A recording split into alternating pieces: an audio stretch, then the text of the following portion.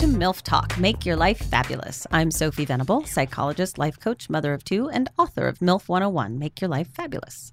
Whether you're married with children, single, divorced, or somehow all of the above, I am talking to you about life, relationships, and of course, whenever possible, sex. Well, I love talking about sex. There you go. Although I hope this one's not like the last one No, with it is that gonna porn be. addiction guy and his wife. It's going to be. That was uncomfortable, huh? Yes, I'm joined by the very talented Hawaiian Todd Anderson. Husband, father extraordinaire. Thank you for being here, Todd. Oh, thank you very much. I wish we could play the theme to Hawaii 5. Yeah, me too. Yes. So Me too. If only I was Hawaiian. That'd be nice. wouldn't that be nice? Yeah. I know you would tan better. That's I for say, sure. yeah. For those of you that don't Way- know, he is ginger as ginger can be. Yeah, I'm the whitest person alive. Yeah. So I know you are addicted to your lovely wife, but I my am. question for all would be, are you living with an addict of any kind? I was reading an article recently that was talking about like 4 absolutely insurmountable things to deal with in a marriage, and one of them was addiction. And I'm not sure entirely that I agree, and I don't know that my guests would agree either. I guess it depends on the I hope addict. not. Yeah, I hope not. So my guests today are a wonderful couple joining us again. He is the executive director of Alternatives Behavioral Health and lecturer at UCLA, and he's here with his beautiful, intelligent wife to discuss marriage and sex issues. She is CEO and creator of Philosophies. That's with an IE, not a Y. Please welcome Sophie Jaffe and Dr. Adi Jaffe. Hey! So, you guys are still together after the last episode. That's good. worked Yes, out. that's good. It all worked out. Got a little tense. Got a little bit, got a little heavy. MILF talk No, has but- broken a right. lot of marriages. Yeah, no, I can- It's really I can see weird. I have not. I'm here to save them. Come on, people. I think just by the fact, hey babe, I'm going on MILF Talk. Right, and that that's right cool. there has pretty much gotten me Why in trouble. not? Yeah. Why not? Well, she is awfully milfy. Yeah, I no, mean, you're a lucky man. Absolutely. I think I So- made that point clear. That was the Yes. first Yes, you sentence. did. kept You were saying like, that. The I first worked sentence really of my hard to get first her back. podcast. Yes, like, just so you know, she's spectacular. So you guys have been very open and transparent with us and talked about your issues in your marriage with your sex addiction and then your discovery of this addiction and then even a further discovery of it being deeper than you thought. So you were both in a position to run or rebuild, right? And we Yeah. talked about we talked a little bit about how to recognize it as an addiction or not, which is not black and white, of course. And you were talking to us about, Sophie was talking to us about sort of deciding the man you're dealing with, right? The partner that you're dealing with. Are they willing to get their ego out of the way and really do the hard work, right? So which one of you would like to start about just kind of the process and I can where you talk had a to little go bit about first? what our process actually looked Okay. like. So, as Sophie mentioned, there were the initial part of it was actually really uncomfortable. And what I mean by that is it's not as if going into, I started seeing a therapist 3 times a week. Wow. We went to a couples group and Sophie did some of her own work. You know, my sense was if it's going to get this deep, let's just go as hard as I could. I was still finishing my PhD at UCLA. And so, and you're found out now, so you Yeah. might as well, right? You And might that- as well just, it's probably the best thing that could happen to be you, right? honest, all that, in. Yeah, that all in. was part of my thing is we were looking at residential treatment. I just literally couldn't afford it. And so I did this outpatient treatment by our house. It seemed like I was in therapy every single day in one way or another because we were couples therapy, et cetera. But I figured let's go. I mean, I knew from my drug addiction that once you have the slate clean, it's much easier to just keep it clean than it is to kind of stay away from it and all of a sudden dirt starts accumulating. Mm-hmm. So I was going to therapy on a really, really regular basis. And part of what that included, as Sophie had mentioned, it's funny because we do the same thing with our clients, let's say, who want to learn how to drink responsibly. Because the thing about sex, and when you struggle with it, the goal is not to stop having sex, right? It's not like if you struggle with cocaine and people go, well, just figure out how to not use it anymore, Right. and supposedly that's a solution. With sex, everybody understands that that's not a solution. I could argue about the other Right, one as food well. too, not the solution. Yeah, Right. So exactly. you want to be able to. Yeah. Are you saying I should try cocaine? Well, I already gave you the meth from before. You gave me so meth last time. yeah, I we're don't. good. I haven't done coke either. Should I? Okay. Now I just feel like I'm enabling you with this show, Todd. Like, are you going to ask all of my guests I'm for drugs? in my experimental phase. I love it. Does your wife know? Yeah, she does. So there were a bunch of different things. So first of all, I had to start sitting down and identifying what are my triggers, what are the things that are Chicks. risque Sorry, for me, just etc. No, but it was heavy involvement in porn since I was 12. I mean, there were a lot of different things that were on the table. And so one of the things that our therapist really recommended was cleaning the slate for a month, I think, right? He had talked about a full month. And what that looked like was no exposure to any of those things. And so no sex, no masturbation, no porn, none of that kind of stuff for at least a month. I think maybe we went back to this a little bit later. But talk about uncomfortable, right? I mean, I want anybody listening right now imagining taking anything out of your life for 30 days. Coffee, if you drink alcohol, any of those sorts of things, right? That is uncomfortable by itself. But one of the things that was really good for us was it made us only focus on the work that we had to do. And so I did that for a few months, doing that intense level of a therapy.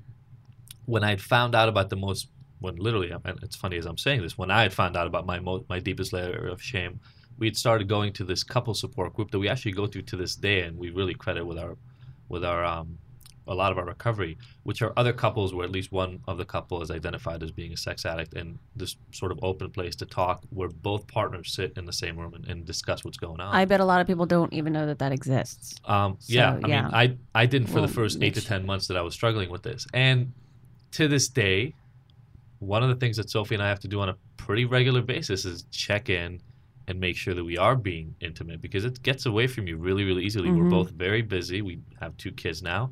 And so, again, we do this meeting every Sunday, and it's one of those opportunities, but we don't do any of the therapy anymore. That's all done. But this couples group is something that we keep going to because it's an opportunity to take an hour or 2 out of the week to just focus on us and our relationship. And I think what I've learned over time is all those things that I was ashamed of were either needs or perceived needs that I felt like I've had since the age of 12, 11, 13 when I discovered sex. But, nobody in my family had a sex talk. I joke around that. So I stole my dad's porn. That's how I got it. That was your sex talk. Yeah, sure. Well, my dad's sex talk was at 2:00 in the morning one day, waking me up in my room going, where is it? I reach out under the mattress, pick out the porn that I'd stolen from him, giving it back to him. That was it. That was our sex talk for the rest of my life. That's not a very good sex talk. It didn't teach me much. And the irony is my dad was an OBGYN. I love my dad, rest in peace. But as an OBGYN, he could have literally sat me down. I could have had the golden ticket. Right? Yeah. Right? Like this could have been the talk. Yeah. But I got none of that. And so I was ashamed. Porn was a thing you do behind a closed door. You lock yourself up. And there was so much shame ingrained in it. And I had no opportunity to talk about it because even with kids your age, there's this bravado that comes up. Yeah. And so now I get this opportunity with a partner to really dig through 20, 25 years of shame, which I say I get the opportunity to, because at the end of all of that, right, the process can be uncomfortable for 30 minutes, an hour at a time. But at the end of that, you get to live your life without all that shame that you've been carrying around for the last 25 years. Right. And that's given me a life that I didn't even know I could have, which is part of the reason Sophie and I feel good about doing this. It's not the most comfortable thing to talk about, but if it gets 1, 2, 3 other couples to say, let me put down my guard and actually trust the person that I'm going to spend the rest of my life with knowing all these dark secrets about me, they can get a relationship they never even imagined when they got married. Has that,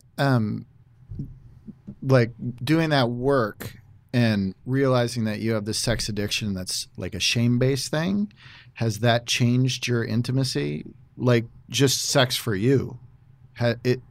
Is the shame gone or is it still there? Look, I wouldn't go as far as saying it's gone. Yeah. But I would say I'm on an ongoing basis getting rid of more and more and more of it. And again, thankfully I found a partner who challenges me in that way. So not even just around sex, but generally in our relationship, she challenges me to show up for the relationship on an ongoing basis. Well, and Sophie, do you feel like you can really let your guard down and open your heart and be intimate during sex at this point? Yeah. But more really than ever. Yeah. And it's not, like I said earlier, it's on the last podcast, it's not all one person ever. It's like 2 little kids that are fighting and the kid's like, she did this to me. She pulled my hair. What did you do to cause it? It's always takes 2. There's something that I attracted from him. There's something about my sexuality that was damaged and I was in an abusive relationship before I was with him. And I brought my own stuff into the relationship. And that So it's part of affected us. you owning, like you were saying Yeah. before, how it was you had it filed as all his problem, Mhm. right? And you weren't. What clicked for you that made you willing to go? Oh, I got to own my part of this dance, because it's always two people doing the dance, right? Yeah, I think we just hit rock bottom that last time, and I had no other choice but to join in on the process. He was seeing a therapist that he would come home and report to me all the things they talked about, and I was like, this is so great, but I feel like such an outsider. Why am I on the outside? I want to be sitting in those talks. Like, I want to know every single detail. So he asked his therapist, and I was shocked that didn't come up to begin with. Like, why wouldn't you? And I guess it's just a confidentiality thing that the psychologist just was his psychologist, and he.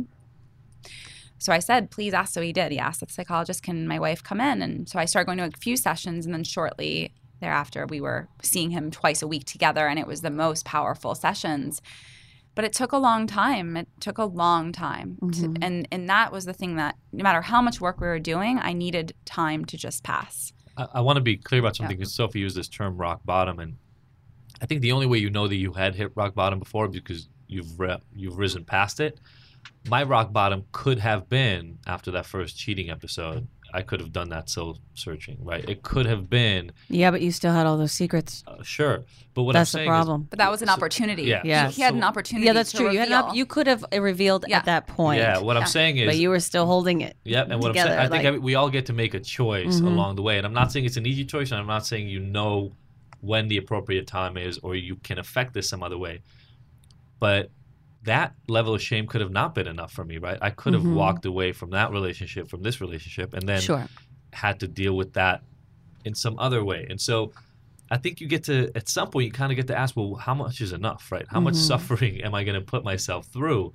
And you get to some extent, decide that this is my rock bottom, right? Right. I'm deciding I've had enough of kind of getting beaten over the head with this fact. And Well, and it's interesting, and I don't know if this is true or not, but it seems like you had chosen a partner at this point that you couldn't really point the finger at. You couldn't say, well, this whole pile of porn that you just found, it's not really a problem. I just need to like ditch you and go find somebody else that will deal with it, or that will never ask me, or do you know what I'm saying? Like at she some was pretty point close you to made, walking away. you made the two of you have like this work together that you were obviously meant to do, it seems. The way that I look at it is, in relationships, you attract different people at different times. There's no coincidences. Right. And the ones that you're the closest to, you're in that relationship for the maximum learning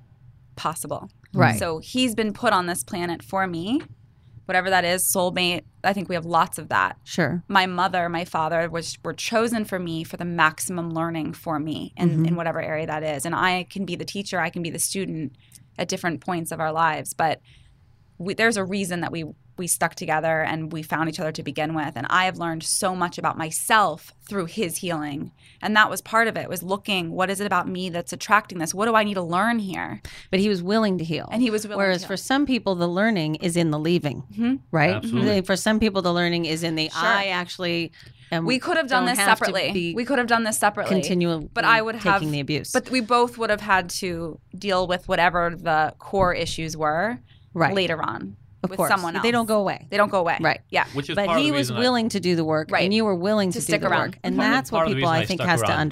Part have of- to understand. Yeah. Part of the reason I stuck around was I think I knew this is something I have to deal with. So I'm either going to deal with it with the woman I've already been with for a couple of years and I'm about to have a baby with, or I'm going to start this all over again and really have to struggle with this with somebody new who I'm now going to have to re-experience all this shame with. So this was almost the easier way out, as uncomfortable as it was.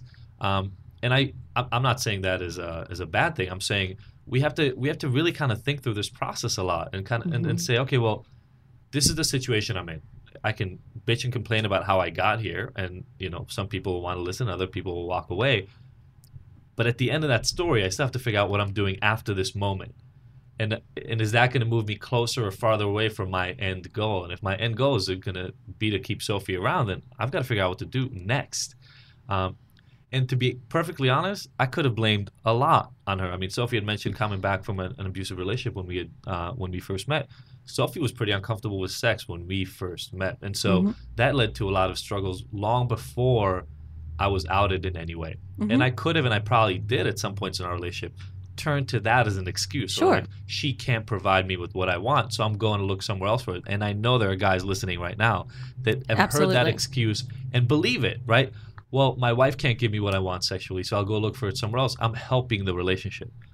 Well, one other way to help that is to have that conversation with your wife and say, look, this is kind of what I need sexually. Right. It doesn't mean you're going to get it. Absolutely. But I think put yourself out there. Put yourself out there. Can you be sexually addicted to your own wife? I'm looking forward to that. I hope so. Just question. I'm asking questions. I love it. I think it's a good point. It's a matter of knowing when to tell the truth for both parties. Tell the truth and stand up for your needs versus being humble and softening. And it's that kind of... Well, it sounds like a tricky balance too, because you have to. You had to get your power, but at the same time, it sounds like you also had to admit to yourself where your shortcomings were in the relationship, and what you weren't doing. What was I needing? What was he needing? Can I provide that ever? Can I even look at that? Well, I wonder how much of this on a lesser scale, let's say, for a lot of couples, has to do with pathologizing the need for sexual variety or porn or even wanting to have sex more than once or twice a week. So because I would wonder, like, after everything you've been through, right? If your girlfriend comes to you and is like, my husband wants to have sex like 5 days a week, what's your response? Is it like, well, yeah, he's a guy, or is it, maybe he's an addict, or I guess I think that's what so many people struggle with, is the definition. And also, if men are already going to be shamed for wanting sex, then where do they file that? They can't really win, right? Like, no, they're screwed either way, or not screwed, when and they want to be. Yeah. Well, if the partner isn't having enough sex and he's not, he's really busy and distracted and doing a lot of stuff, and so he's just tired when he gets home at 10:30 at night and has to get up at 5 or whatever it is, the circumstance, then the wife feels the shortcomings and is complaining about the other. So it's like, here's what I think. When you said that, my first thing that popped in my head was, there is no perfect. There is no relationship definition of what it should look like. When we first got together, before I knew any of this, one of the first things he said, which was so poignant, was, there's no rule book here. We need to come up with our own rule book of what is right for both of us. So it's about getting on the same page and being like, this is my sex drive. I feel like, actually, I'd like to have sex 3 or 4 times a week. Well, I'm more like once a week, but let's just meet in the middle. Or I'm more like every day, but I can totally see other ways I can please you or please myself or whatever. It's having a conversation. It's having those difficult conversations that in the moment, like he said, are challenging and uncomfortable. But the minute you're finished with it, you feel so much better because you're on the same page. You're speaking the same language. And half the time you're horny after having that conversation. Right. Just saying. Because you let your guard down. Because you're like, I can actually tell you what I want and tell you who I am. Oh, and you want to make that happen? Wow, that feels so loving. Oh, wow. I'm attracted to you. But I think there is a genuine terror and insecurity that if you are honest about especially sexual things that you want. Yeah. Sweetheart, I'd really like you to dress up like a babysitter. Yeah. A teenage babysitter. And are you saying that to me right now? I don't know what you're sweetheart. Will you be a teen babysitter, fella? And I'll come. You can wait on the couch and I'll come home and find you. And once yes, in theory, and even going into that conversation, it's difficult. But I can speak from experience. I was a frightened little lost cat. Bunny. I was a little lost bunny cat person. Bunny cat. Yeah. And I was in the corner and I was shaking and cold. I'm just saying. Yeah. I have a new role playing. Scratch that babysitter thing. Ears? Can I get a visual on this? In the most unsexy way, I was a bunny cat. Okay. And I was vulnerable and scared, and I had been abused, and I just was a mess. I would cry when we made love, and I had no idea what was going on with my sexuality. And I had to also wipe the slate clean and learn what it meant to be a sexual person and own that and not be afraid of it and God, it's kind of so amazing that you guys ended up It's together. It's like total wound amazing. attraction. Yeah. It's amazing. incredible. Yeah. But it, And we didn't Todd, know you it at the time. No. Todd, yeah. you said this, and it's so right. It's as Selfie was saying, what it is important to talk about. You mean that I the was getting bunny scared. cat fantasy is better than the babysitter thing? Obviously, I'm buying the costume. You're totally now. right about that. I'm buying Please it tell me the online. teenager is 17 and a half, okay? The part about entering these conversations, it is scary. I mean, it's scary in the same way that when I was 12 years old, looking at porn with my friends, it was only the group of 5 friends who knew that we were looking at porn. Everybody outside was not allowed to know that secret, even though they were all doing the exact same thing in Right. their own secretive Right. way. So it's like built-in secret and shame, built in already. I mean, so much of it is shaming that literally, I mean, how crazy is it that talking to your future life partner about how often you want to have sex or how you like it is shaming, but what you like to eat or what movies you enjoy, that's totally normal conversation. Right. But that really intimate thing Your you're supposed life to be able to partner. do all the Yeah. time, that's like, well, I And don't really wanna theoretically, talk to the my wife one about person that you're supposed to do it with. So what I was going to say, Right. going back to the bunny cat, is I was that person starting out. And now I'm the person where I can own most of the time. Like I was pretty much as bad as it can get. And now I'm at this point, and after everything we've been through, like then I was even after all of that, it was like stripped away, and I was so vulnerable. And now it's not that hard. It's so much easier to just speak up.